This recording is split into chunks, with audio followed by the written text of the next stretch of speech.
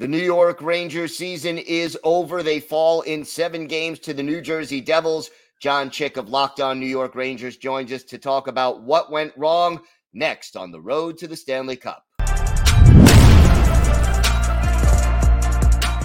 All right, Gil Martin here. The Locked On Road to the Stanley Cup continues as we welcome John Chick from Locked On New York Rangers to talk about what happened to his team in round 1 against the New Jersey Devils. John, what was the biggest reason that the Rangers fell short in 7 games? I mean, there's a lot of things we could go to here, Gil, but I think, in a nutshell, that the first thing I want to say here is I think the Devils just wanted this more than the Rangers did.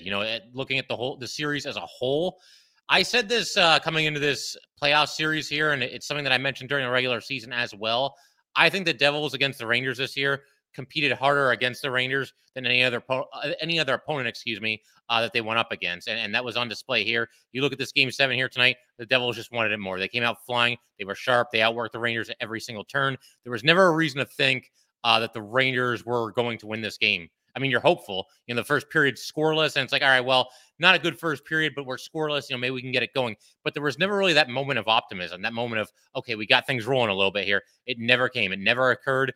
And, man, you see the end result. That was absolutely ugly. And, again, credit to the Devils, but the Rangers, not putting their best foot forward, not emptying the tank. It's inexcusable and really surprising. And as far as other reasons why they lost, and I get the feeling you might ask me about this, but the star players were just no-shows in a lot of cases. I mean, Panarin and Kane, I think you start with the two of them, but it goes beyond the two of them as well.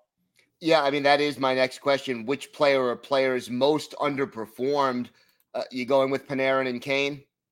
Yeah, it's got to be the two of them. I mean, there's other players as well. I don't think anybody in the top 6 did very well. Trocheck was barely noticeable. And you think with Trocheck at the very least, he'll be chirping guys and mixing it up a little bit. There wasn't even really a whole lot of that. But yeah, man, Panarin, I mean, he assists on the first 2 Ranger goals that they scored in the first period of game 1 against the Devils, does not get a point after that. And what he does in the regular season, that's all well and good and everything. But, man, $11.6 million a season, if you're going to get 2 points in a 7-game series, I mean, that's just not good enough. And there were rumors that Drury was unhappy with Panarin after last year's performance in the playoffs. Last year in the playoffs, Panarin was not at his best, but he got 16 points in 20 games and a Game 7 overtime winner. So I can't even imagine how, the Ranger coaching staff, pretty much everybody involved with the Rangers, including the fans, is feeling about Artemi Panarin right now. And as far as Patrick Kane goes, all these rumors that, he would only approve a trade to the Rangers and that's where he wanted to go and he wanted to be here so bad. Like watching him in the regular season and now in this playoff series, my reaction to that is why? Why exactly did he want to be here so bad? He just was somebody who was just there. He didn't look engaged in these games. I don't know what the issue was. He had a chance to bury a rebound in this game tonight. I think it was only 1-0 at the time. And the puck's laying there and he just kind of taps it. Where's the fire? Go up there and try to stuff the puck into the net. We never really got Showtime Patrick Kane, with the one exception being game 2 of this series where he kind of took over. Just hard to figure out what was going there. And I know he has the hip issue. Maybe that messed with him a little bit. But yeah, man, I mean, you bring in Patrick Kane, you expect a heck of a lot more than what the Rangers got out of him. Yeah. Were there any bright spots from this series that could be carried forward into the summer or the next season by the Rangers? Man, I mean, the way they started the first 2 games was incredible, but I mean, that felt like it happened about a year ago at this point. And, Igor Shesterkin, I mean, I definitely have to shout him out. I thought he was absolutely fantastic throughout this entire series. And unfortunately, in a lot of ways, it's kind of the same old song and dance that we saw for, 15 years with Henrik Lundqvist, where you've got this elite goalie, a guy that wins the Vezina, a guy who's always, top 3, bare minimum, top 5 best goalies in the league. And you don't do enough to support him. Igor Shesterkin did not have a bad game this series. I don't think there were any soft goals, maybe one. And even tonight, he continues this streak that he's got going on now. He now is alone in 3rd place, most consecutive playoff games, allowing 3 goals or fewer. I know the Devils won 4-0, but the one was an empty netter. So Igor was awesome, and it just sucks that the rest of the Ranger team just did not back him up. I don't know if they were just planning on winning this game 1-0 in double overtime or something like that, and just rely on Igor to make about 60 or 70 saves. But yeah, man, it wasn't good. But Igor was Igor, and he's showing himself to be a big time playoff performer. He just didn't get any help in this series. Do you think that this series loss renders the season a failure?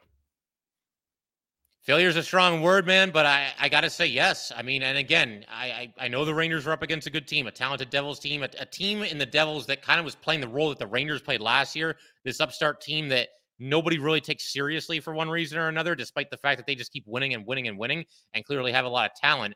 But yeah, man, I mean, when you go to the Eastern Conference final last year and you arrive, ahead of schedule, quote unquote, and on paper going into the playoffs this year, this is a better Ranger team this year than they had last year. And you also kind of figure, forget about like the additions that they made, Tarasenko and Kane among them.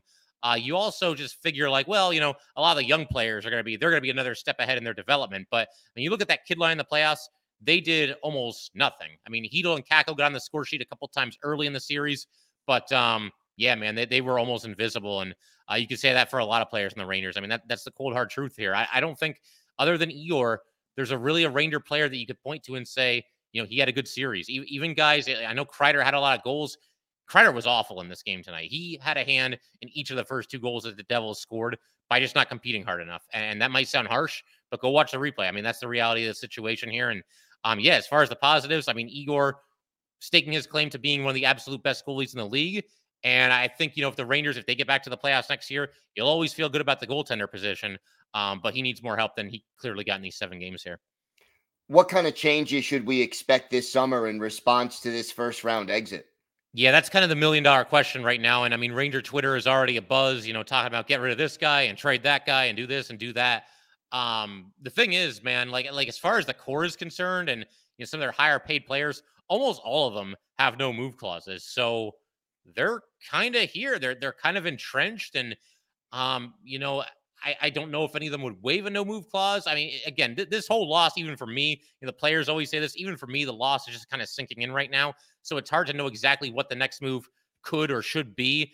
Gerard Gallant, there's going to be a conversation there. They were up 2-0 in this series. They weren't ready to go in certain games in this series. I think games 4, 5, and 7, the Rangers just were not ready to play big time playoff hockey. And I've mostly been a Gerard Gallant supporter, but I think the coaching staff, they bear some responsibility here too. The Rangers just not getting it done and blowing the 2-0 series lead.